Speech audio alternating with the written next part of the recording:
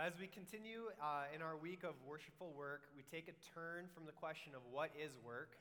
For those of you who were here yesterday, we talked about what is work, to the two questions of what ruined work, and then the more important question to follow that is what redeems work. So in order to talk about these two things, I want to remind you of our definition we came up with yesterday. Is work is making beauty, order, and function for the purpose of joyfully glorifying God. So what ruined work? Well, at the fall in Genesis 3, we can see all three aspects of work, beauty, order, and function, twisted upside down. And these three aspects of work are twisted upside down in order to twist the ultimate purpose. Namely, not joyfully glorifying God, but instead an attempt to glorify ourselves. First, at the fall, we hear Satan's voice tempting Adam and Eve to neglect God's order. Adam and Eve were supposed to have dominion over the creatures. But here we have a creature telling them what to do. We have a reversal of that order. Furthermore, he is tempting to twist the garden's function, because the tree of knowledge was not at that time meant to provide food for Adam and Eve. As a result, their choice to go against its function and to use it for food, eating it when they weren't supposed to, they produced the action of ugliness, of sin, instead of the beauty of disobedience. So in choosing to follow the serpent, they have created disorder, dysfunction, and ugliness in an attempt to glorify man, a complete reversal to God glorifying work. So what was God's response? God says, Genesis 3, "Cursed is the ground because of you. In pain you shall eat of it all the days of your life. Thorns and thistles it shall bring forth for you, and you shall eat the plants of the field. By the sweat of your face you shall eat bread." Here's our work.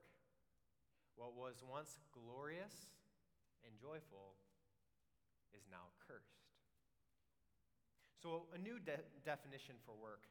Mankind creating disorder, dysfunction, and ugliness in an attempt to glorify man. There are many, many examples of this in our everyday life that we can see and feel. But the best example of this type of man-centered work can be found many, many, many years ago in the faraway land of Shinar. It was here that a people who had been told by God to spread and fill the whole earth decided instead that they wanted to hold tight together. Instead of spreading God's glory, they decided they wanted to make a name for themselves. They decided the best way to do this was through building an enormous tower. They built it and they named it Babel.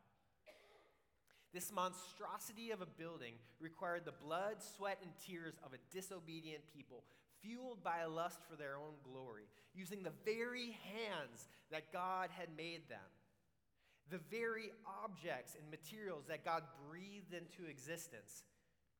They constructed a godless mission to save themselves. Each breath, a gift from God, inhaled and exhaled for the sake of pushing stones of pride higher and higher into the sky. What was God's response to this? Did he say, good teamwork, way to construct that building? Or nice use of physics to lift those stones up higher and higher? It says in God's word that he bent down to look at their tower. He spoke confusion onto their lips, and he sent them away from the tower, an uncompleted project built on a loose foundation of human willpower, washed away by the waves of time. Was Babel a beautiful building? Maybe. Was it well constructed? Most likely, if it got to be really tall. Was God glorified by it? No, he was not. Where is Babel today? Well, to tell you the truth, I don't know where Babel is, but I do know where to find its replicas. Babel is found wherever our work is done for the sake of glorifying ourselves instead of God. Remember, godly work is beauty, order, and function for the purpose of joyfully glorifying God. We can have the first half of this statement without the second. Our work can look good without it necessarily being glorifying to God. Do you write A-plus papers? Do you sell more products than anyone else on your sales team? Did you receive the reward or award for best worker in the history of all time ever? Way to go. But if your efforts, your time, your energy, your focus, your creativity, your talents are not used for the sake of glorifying God, then they mean very little. God may just destroy your little tower of accomplishments in the same way he did Babel. Solomon says it this way in Psalm 127. Unless the Lord builds the house, those who build it labor in vain. Unless the Lord watches over the city, the watchman stays awake in vain. It is in vain that you rise up early and go late to rest, eating the bread of anxious toil. How much of our work could be described as anxious toil? So, how have we tried to fix this? Our work is ruined, yeah? We understand that. So how have we tried to save it? How have we tried to make it better? Well, one way is we've taken a few fig leaves and we've sewn them onto our job descriptions. We've tried to Christianize our work by using our work as a means for some other end. Example, you should work for the sake of witnessing to a coworker. Good, but what if you work on your own and you don't have coworkers to witness to? Do you lack purpose? You should work for the sake of money, getting money for the sake of being able to provide for your family or give to the church. Good. But what if your work doesn't pay you all that much? What if you're barely able to keep food on the table? Do you lack purpose? You should work at a Christian company or for a nonprofit for the sake of supporting a good cause. Well, what if you graduate from Northwestern and no nonprofits hire you? What if you can't find a job in a Christian company? What if the only company that's willing to hire you is a secular, non-Christian company? Can you still work there? Finally, you should strive to be the very best at your work for the sake of earning favor and thus associating favor with what you believe in Christianity. But what if you're not the best? Do you suddenly lack purpose? You see, all of these things, sharing your faith with a coworker, earning money for your family, working for a Christian or a nonprofit company, being the best at your job, those are all really, really good things. But they're horrible foundations for work. They're a shaky foundation to build your purpose for work. Additionally, and this is the part that here at Northwestern we need to hear this most of all, we have the tendency of taking these good activities at work and twisting them into idols, tools for our own self-salvation project. Look how great I am. I work at a nonprofit. God's really lucky he's got me because I'm feeding the poor and I'm clothing the homeless at my work. And worse, with this mentality, we begin to downgrade other non-Christian areas of work. Oh, you work in business. Huh. Oh, you're a lawyer, so you make a lot of money. Okay. You work on computers. Don't we do that?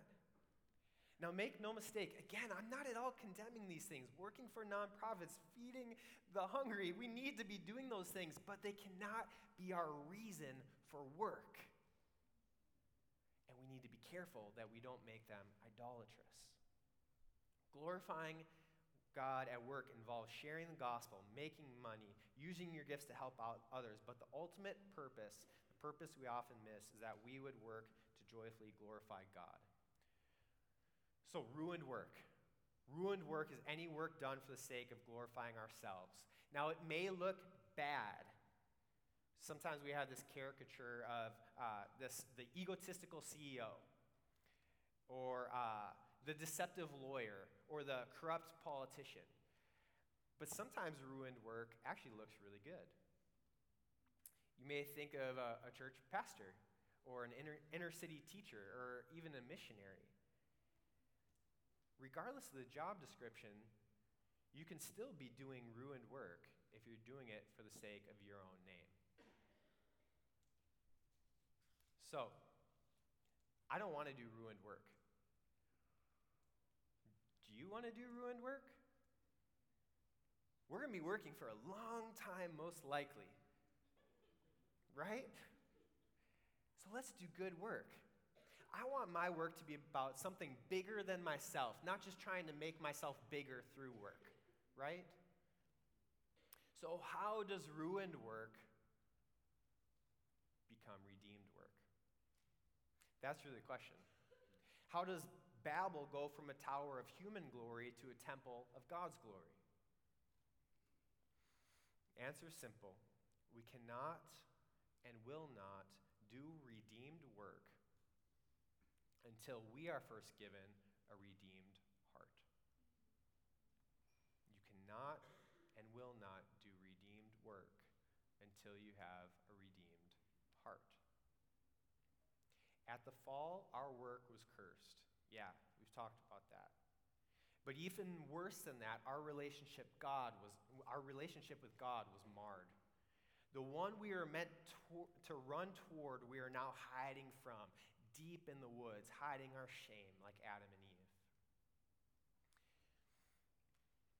Adam and Eve hid from their maker because they knew their shame.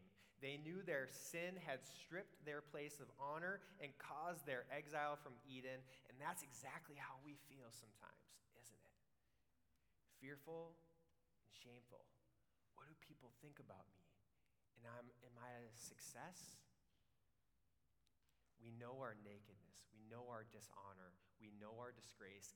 And that's why we work so incessantly to claw and scratch our way ever higher up in Babel. We need validation. We hunger for validation. We know our shame, and we are dying for someone to look at us or tweet at us or write on social media that you are good at what you do. Therefore, your shame is removed and your glory is restored.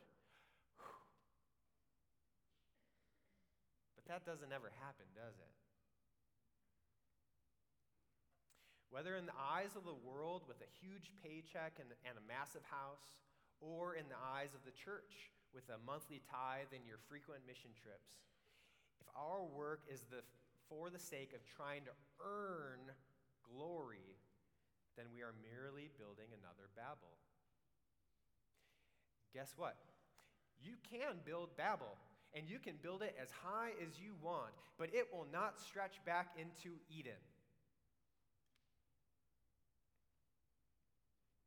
You can earn as much favor before mankind as possible, but no amount of earthly praise will earn praise from God. He doesn't care how many likes you have, how many friend requests you get on Facebook.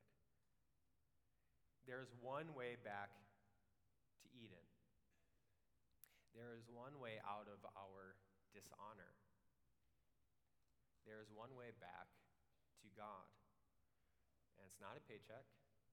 It's not a job description. It's not a title. It's not a location where you work. It is through the life, death, and resurrection of Jesus Christ, the Son of God. Paul in Galatians 4 says it like this: "But when the fullness of time had come, God sent forth his Son, born of woman, born under the law, to redeem those who were under the law, so that we might receive adoption as sons. And because you are sons, God has sent the Spirit of his Son into our hearts, crying, 'Abba, Father.' So you are no longer a slave, but a son. And if a son, then an heir through God. Are you a son? Are you redeemed? Are you free from the curse of the law? I can ask those questions in a simpler way.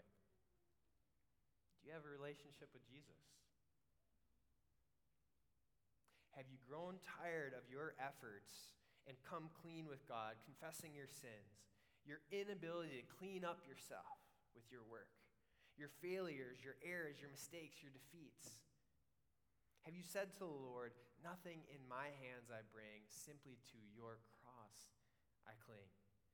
I've tried to hack it with my own word, tried to accomplish some things, tried to get enough praise from man, but it's just not good enough. Even successful people, they still find that it's not satisfactory. They're still hiding in the woods. The fig leaves did not cover their shame. They tried to sew leaves together, gather more and more, but it didn't cover their shame.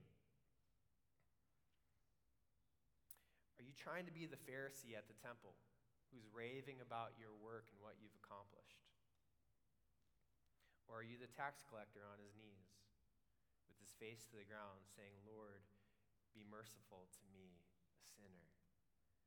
Be merciful to me, a sinner.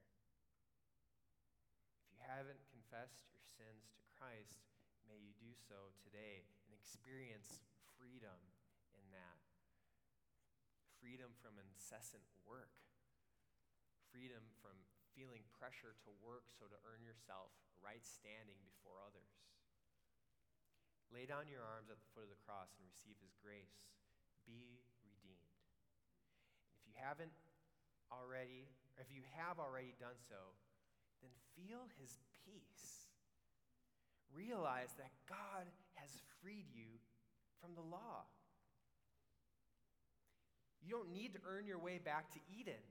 Jesus says that he goes and prepares a place for you this very day.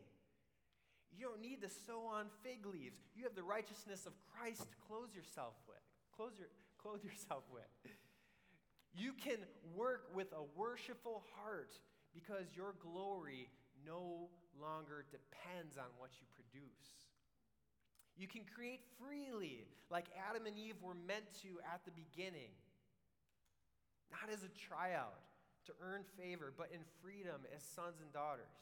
You're free to work for joy. You're free to glorify him. You are free in Christ. And here is your invitation to work for the joy of glorifying God. You don't need to work for acceptance any longer. You are accepted in him. You don't need to work for praise.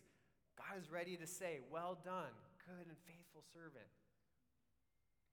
I'd like to exhort you to make this process of gospel remembrance daily part of what you do. Whether as a student or as a worker, maybe some of you are doing both. Before you begin your work, after you've done your work, remind yourself of the gospel.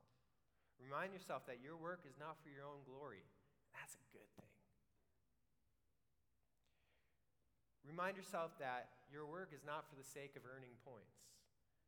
And that's a good thing, because sometimes you're going to feel like maybe you didn't earn very many. But your work is for the sake of joyfully glorifying God, and your Father is well pleased by an obedient heart. Here's a simple prayer, not for my glory, but for your glory. Not for my glory, but for your glory. That should be the anthem of our work. Joyfully glorifying God. Here's a line I wrote, maybe to help us remember this. Not for your love, for I already have it. Not for my glory, for I no longer need it. Not for forgiveness, for I am already cleansed. But for your glory, forever, without end. I want to close with my favorite part of the day I'm going to share with you. Usually begins around 6 or 6:15 in the morning. That's when my daughter wakes up. And she has these toys, these magnetic toys that all stick together. And we just create. She wakes up, she kind of waddles on over to the toys. I walk over too. I dump them all out on the ground. And note, I don't have to tell her to start playing. She just plays. I also don't have to tell her what to do. She just creates what she wants to create. I have no standard of beauty that I'm looking for when she creates. I have no order that I'm expecting from her. I'm not requiring her to produce functions with those toys. Now, eventually she might. She might order them. She might put them in a pattern, blue, green, yellow, blue, green, yellow. She might use them as a function. In fact, sometimes we use them as refrigerator magnets. Function. She always creates something beautiful, at least in her Father's eyes. And I pray that as she would grow older, that she would do those same things for the glory of God. But one thing I hope she never loses, and the one thing I hope we can all recover, is the incredible freedom that she has in her work. She does not worry about what I think of what she makes because she knows that I love it, because she is my daughter. She does not worry about trying to impress other people because the only person she wants to be with at that time is her daddy. Can we have that sort of freedom? Can we have our ruined work redeemed to the point that it really doesn't matter what we're doing, what we're making, what our job description, or even who knows about it? Could we have such joy in doing what we love to do and serving God in what we do that we just don't really care what other people think? Could you have that freedom when you're thinking about what major to choose, what work to go into, grad school or not grad school, full-time work, part-time work? If you are a redeemed son or daughter of the King, then the answer is yes. You do not need to work for fig leaves. You have Christ's righteousness over you. You do not need to work for fig leaves. You have Christ's righteousness over you. So, my final exhortation to you is this. Remind yourself of the freedom that you have in Christ. If you don't have that freedom, then come to Christ.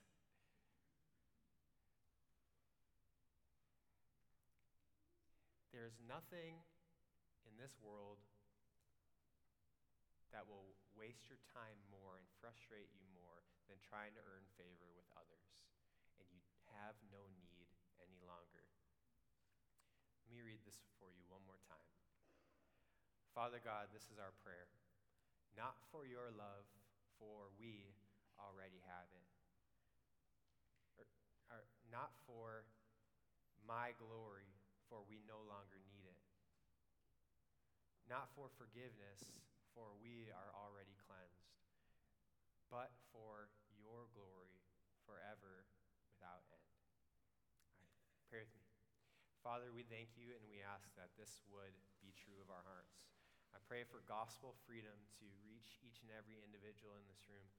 We wouldn't need to impress others with our work, but we would be able to simply do it for your glory. That we would engage in good endeavors in our work, sharing the gospel, working for good foundations, making money for our families, but ultimately, beneath it all, we would be satisfied no matter what, standing on the firm foundation of glorifying you. So we pray this in your holy name today. Amen.